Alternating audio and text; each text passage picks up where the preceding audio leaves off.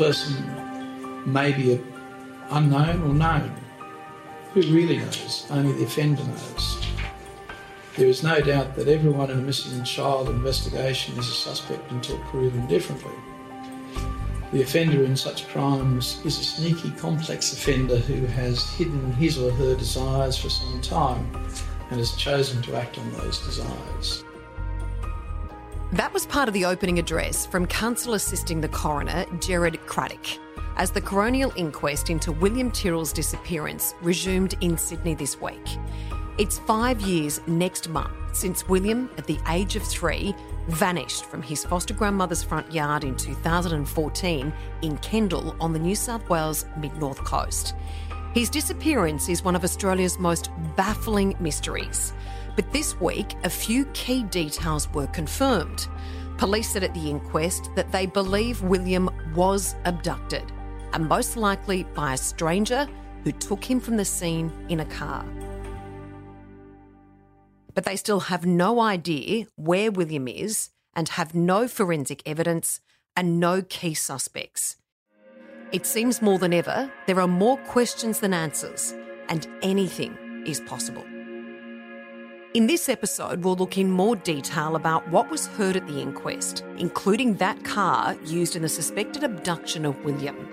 Also, who's set to be called to testify, the new persons of interest, and why police are calling for some witnesses to be given extra protection. I'm Natasha Belling. And I'm Leah Harris. This is Where's William Tyrrell?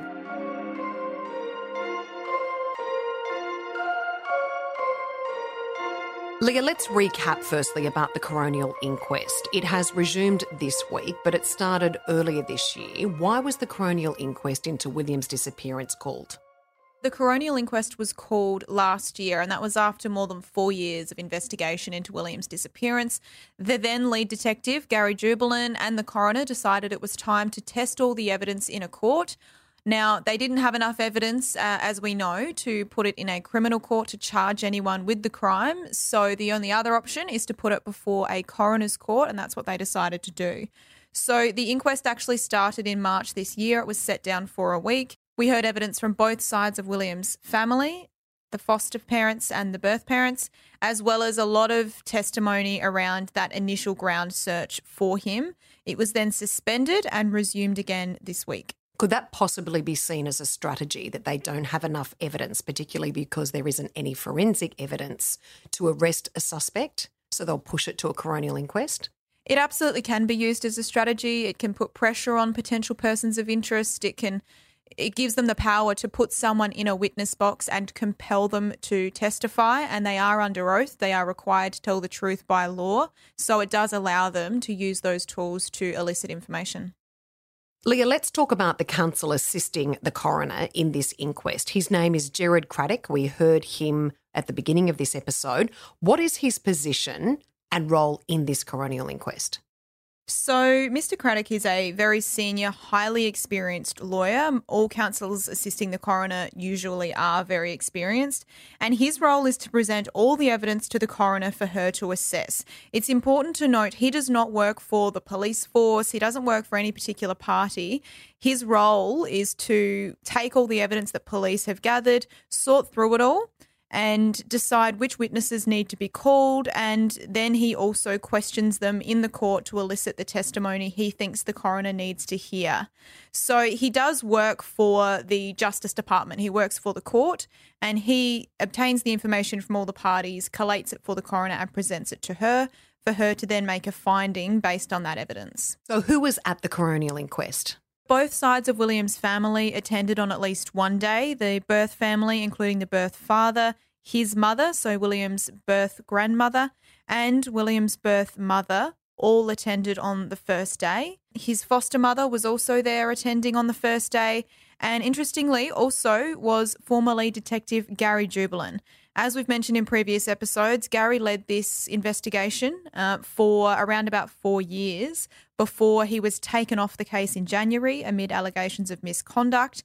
He has since resigned from the police force, and been criminally charged with illegally recording conversations with a person of interest in this case. Despite all that, he did attend the inquest as a private citizen. He sat in the public gallery while his replacement, Detective Chief Inspector David Laidlaw, sat up front overseeing the hearing. Leah, William's foster parents have spoken to you quite passionately about their desire for Gary Jubelin, the former Detective Chief Inspector and head of this investigation, to testify and give evidence at this coronial inquest.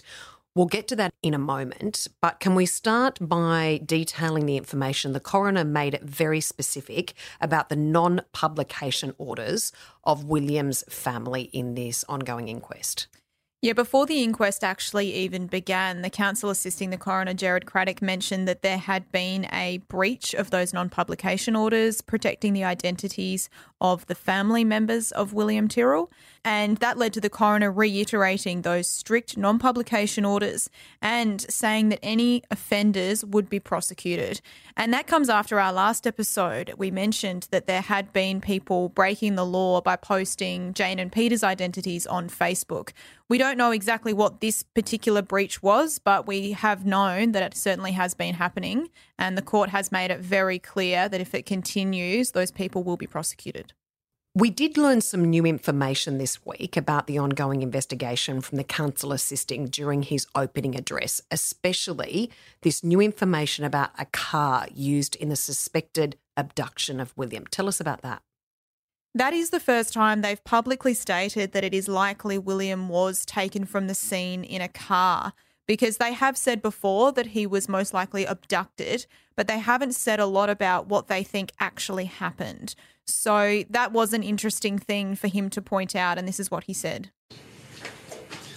The conclusion that we will submit in due course, subject to any fresh evidence, is that William was taken from 48 Benaroon Drive or nearby on 12 September 2014 and removed from vicinity, in all likelihood, in a car.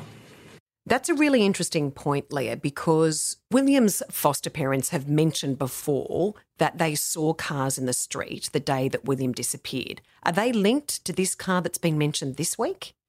The counsel assisting didn't say exactly why they believe William was taken away in a car, but it is interesting that there were 3 cars seen on the street the day that William disappeared.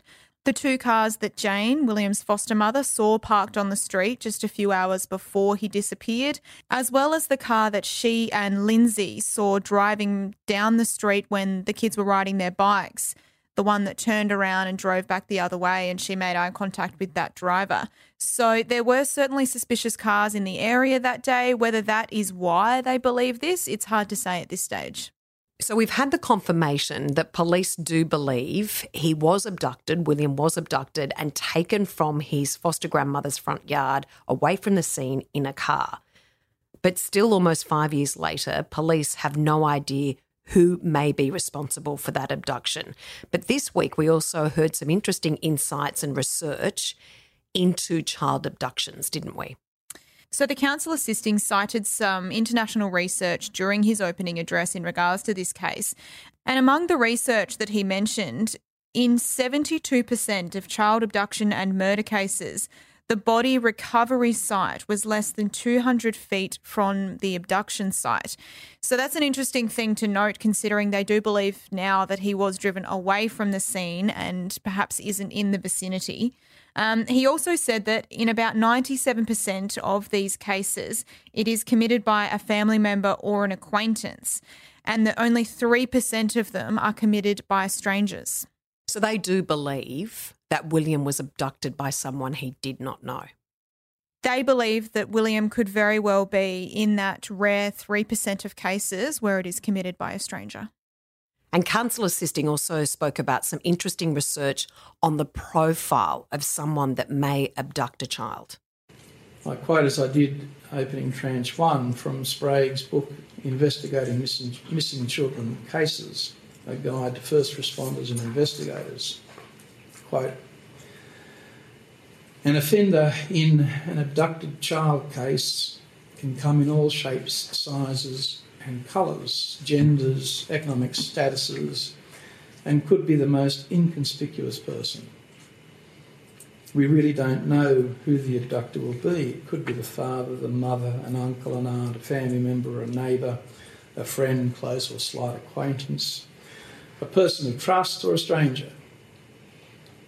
The person may be unknown or known. Who really knows? Only the offender knows. There is no doubt that everyone in a missing child investigation is a suspect until proven differently. The offender in such crimes is a sneaky, complex offender who has hidden his or her desires for some time and has chosen to act on those desires.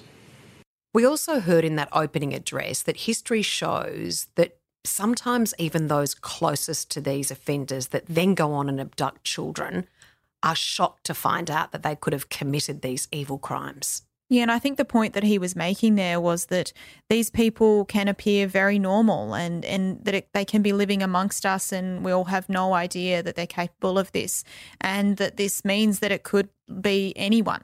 That anything is possible.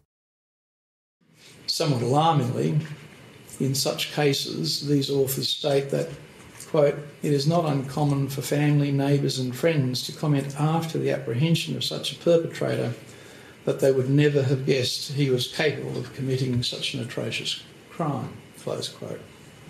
Leah, we know now that it's highly possible William could be in that very rare 3% of abduction cases, which is by a stranger. And that's what makes this case so difficult to crack, because it is a stranger, we still don't know who it is, and there is no forensic evidence and no key eyewitnesses. Yeah, and we've mentioned before in previous episodes just how rare and difficult this case is, that this was committed in broad daylight, no one saw or heard anything, and that all the people closest to him, being his foster parents and birth parents, were then ruled out by the lead investigator. Given the circumstances of William's disappearance, police were confronted with a case at the very top of the scale of difficulty. There were no eyewitnesses, no forensic evidence. Worldwide, these cases have proven to be the most difficult to solve. During the opening address, counsel assisting the coroner in some parts was incredibly pessimistic about finding William or finding who was responsible. But on the other hand, that's the whole point of this coronial inquest, that New South Wales police are adamant, they mentioned this week, that they can solve William's disappearance, his case. Yeah, they say they still don't know what has happened to him, and obviously that is not ideal almost 5 years later. They said that he very well may have been murdered, but they are confident that they can still find out what happened to him. And that's what's so important about this coronial inquest, because they're hoping that somehow this may spark fresh leads or new information from many people that are set to testify. Further evidence may be found shedding a whole new light on the position of a person or persons. All aspects of the investigation remain open, no fixed views have been formed. Throughout this investigation, we've often heard many times about persons of interest or potential suspects. This week, the authorities used this opportunity as the coronial inquest resumed to exactly define what persons of interest mean. Yeah, so they spoke in court on the first day about some witnesses already having been described publicly as persons of interest. And they made it clear that it shouldn't be assumed that that means they were involved in the crime or suspected of being involved in the crime. They also said that if the notion of being involved in this disappearance is put to them in a police interview, and perhaps that will come out as the inquest goes on, it may only have been done to gauge how they responded to that. It doesn't necessarily mean that police think that they are guilty. And in fact, the counsel assisting said he expects to present evidence about certain people who have been labelled as persons of interest publicly that may suggest the opposite, that they didn't have anything to do with it. Characterising a person as a person of interest does not necessarily signify an active suspicion that a person committed a crime. It may signify no more than that the person was related to a possible victim of crime, or knew the possible victim of crime, or was in the vicinity of the possible victim of crime at a relevant point in time. Another feature of Tranche 2 concerns persons in respect of whom there have been suspicions raised, and in some cases quite a degree of naming and shaming in the media. We expect to lead evidence from those persons that may add further insight upon the question whether some of those persons have further information concerning William's disappearance. In addition, we expect to lead evidence that tends to contradict the possibility that one or more such persons had some involvement or knowledge of the circumstances of William's disappearance. So let's go through the persons of interest or the witnesses that are set to be called to testify at this inquest, because from what we can understand, the list has been issued and there are more than 50 witnesses set to give evidence. The witness list is extensive, and that includes washing machine repairman Bill Spedding. We've mentioned him extensively in previous episodes. He attended William's foster grandmother's house in the days before his disappearance. His wife is also set to testify at the inquest, and a man by the name of Tony Jones, who we've also previously mentioned. He was an associate of Bill Spedding, and he was also a known pedophile who lived in a nearby town. We mentioned also previously that his car was seized by the strike force and forensically examined. A neighbour who we've spoken about as well, Paul Savage, who lived across the road from William's foster grandmother's house, is also on the list and will testify at the inquest. There are a number of other locals who are set to testify, and interestingly, that includes a former Kendall resident who is currently in jail, so he will be appearing at the inquest despite being in custody. Several people on that list are listed with pseudonyms, which means they will be appearing anonymously. The reasons for that are not clear right now, but will likely become clear as the inquest goes on.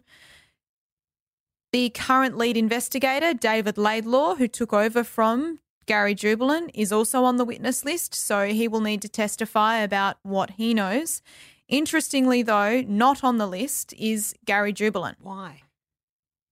I can't say why he isn't, but what I can say is that the foster parents, as they mentioned in previous episodes, were desperate for him to be called as a witness. They wanted to ensure that all the knowledge he has was not lost and that he could contribute to this inquest. However, it seems at this stage he will not be involved in this inquest. You mentioned earlier, Leah, though, that list could change. Could we see at the end of the inquest that former Detective Chief Inspector Gary Jubelin, as you mentioned, who was head of the investigation for more than 4 years, could be called? Absolutely. The coroner and the counsel assisting can amend that list at any point, and they may decide that Gary Jubelin should be called, that perhaps he does have information to add.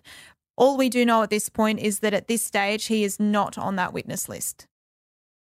So the counsel assisting is obviously hoping some new witness will provide some critical information that may be a breakthrough in this investigation. But I also understand some of these witnesses set to give evidence are asking for extra protection.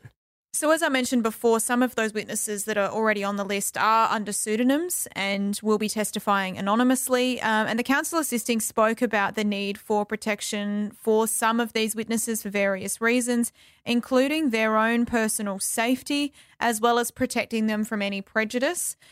We do know that just this week, at least one other witness has also applied to be anonymous, and the coroner will make a decision as to whether that is justified. And as each witness comes along, she will have to determine that on a case-by-case basis. Why would they fear for their safety? Is this usual in a coronial inquest? It's possible that if it's a controversial topic, or perhaps the witness is somehow going to be incriminated, that maybe they do need protection for their own safety. But as I said, that'll become more apparent as these witnesses testify. During these first couple of days of the coronial inquest, we've also found out more detail about the extensive search conducted for William in not only those initial first days after he disappeared, but the huge search that was conducted in 2018. So last year, when Detective Chief Inspector Gary Jubelin was still leading the investigation, he conducted what he called a forensic search around the bushland in Kendall, and that was separate to the initial ground search. This involved specialist police officers who were tasked with doing a proper forensic search of the area surrounding where William disappeared, and that happened in the middle of last year and went for about 4 weeks. Final point about the search. We're going to ask a senior police search advisor whether, in his opinion, William's remains could be in the areas searched in mid-2018 and simply have been missed. So is that a possibility, Leah, that William's remains are out there and they just haven't been found?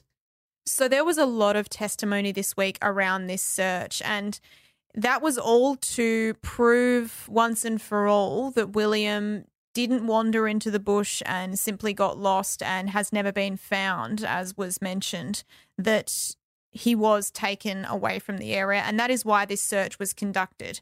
So the testimony was very extensive as to how thorough this search was. It talked about the methods of searching, the line searches, the grids, the GPS tracking, and they went through every little bit of debris that they found on the ground. They used chainsaws to get through all of the bushland, which was very dense, and used tools to scrape the ground and then look through all the debris. So basically they were trying to prove that the search was thorough enough that they can conclusively say that if William was out there, they would have found him. So the search required about 30 to 40 officers per day who all specialised in searching, and it ran for 4 weeks. And they were searching for clothing matching the Spider-Man suit or the sandals that William was wearing when he disappeared. And the court heard that they made many finds during this search which could potentially have been promising, and that included bones, a spear gun, toys, backpacks. They also found a grave site which had a cross pegged into it, a cross made out of timber. And on that cross, it had written on it a date in 2014. And they dug that up because obviously that was the year that William went missing. And so it really sparked their interest there, and they had to carefully dig that up. And in that grave, they found something small wrapped in plastic, which turned out to be a pet dog grave. And that was quite close to the cemetery, which is behind William's foster grandmother's house. And we heard in court that apparently a lot of local residents do tend to bury their pets around that cemetery. They also found a shovel near the cemetery, which they said was possibly an old gravedigger's shovel. And despite some of these items, which seemed quite promising, obviously they were all tested and none of them related to William's disappearance. So as I said before, research shows that an extremely high percentage of bodies in murder cases are found close to the abduction site, and they also said that they're found near roads or tracks, and that's obviously convenience for the person who is disposing of those remains. So the search did concentrate quite a lot around the areas near any walking trails or roads. And during the search as well, it was said in court that a man actually approached searchers, a local man, to say that someone had been moving some tombstones around in that cemetery, and he thought that might have been related. They didn't say what the result of that was, whether they found the person who was moving those tombstones, but given nothing of relevance was found in that extensive 4-week search, the court heard from several witnesses that the conclusions that they drew from that was that William was not anywhere in that search area, and therefore he must have been taken away from the area. If he was taken away from the scene in a car, he could be anywhere.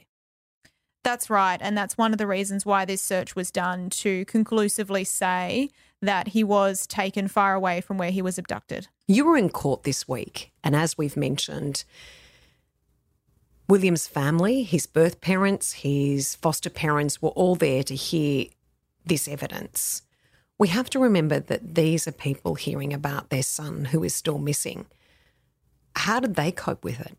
As I said, his biological family and foster family members were all in attendance at some point this week. His biological mother attended on the first day and actually left before it even started, appearing to be quite upset. And that's completely understandable. I mean, this is such a difficult thing for a parent to go through, to hear all this evidence about your son who potentially may not no longer be alive, and people are searching for his remains. And it's just such a distressing thought. So you can understand why it would have been difficult for her to sit through. His biological father was there all week, and it was actually raised at the end of the hearing, at the end of the week, that his lawyer mentioned that he can't afford to pay for accommodation when the inquest moves to Taree. As we mentioned, the inquest will be held for a week in Taree, which is about a 40-minute drive from Kendall, and that allows them to interview a lot of locals who still live in the area. But unfortunately, Legal Aid have said that they won't pay for his accommodation to go and be there for that testimony. And the coroner commented that she said, and this is a quote, that it seems wrong the father may not be able to attend. So they were going to try and find some sort of resolution to that. I'm sure for William's family, both his biological parents and his foster parents and all of his loved ones, they are so desperately hoping that this coronial inquest will start to answer some of the questions that we still don't know to this day where William Tyrrell is. This podcast has been about giving William a voice, and William's foster parents have spoken very candidly to you about their concerns about the ongoing investigation, that this is about giving William a voice. And they desperately hope that this coronial inquest will find something. Yeah, and they have not lost hope that this inquest could still bring some new leads, and they want to remind the public that this still is an active investigation and there is still hope, and just plead with people that if they do know something, it is not too late to come forward. It's unsolved. So if you still know or you suspect, or you think someone's acting really weird, or even if somebody that's got mental health you think could have done something, you've got to call Crime Stoppers, because any tiny little piece of information, it all helps, might actually just be the key that unlocks the whole thing. Yeah. And it's just one little thing that comes out. So it's just call. You can do it anonymously. You don't have to say who you are or where you're from or give a phone number. It's that piece of information. So please do it. The coronial inquest into William Tyrrell's disappearance will continue over the next couple of weeks, including a special hearing in Taree in northern New South Wales, about 50 kilometres from where William disappeared almost 5 years ago. Leah will be in court every day, and we'll keep you up to date with all these crucial developments in new weekly episodes of Where's William Tyrrell? Where's William Tyrrell is produced and presented by Leah Harris and Natasha Belling. Produced and edited by Stuart Buckland. You can contact the show at where'swilliam@network10.com.au. If you have any information that may assist this case at all, please contact police or Crime Stoppers on 1800 333 000. If you would like to find out more about the Where's William campaign, please visit www.where'swilliam.org. This has been a 10 News First podcast for 10 Speaks.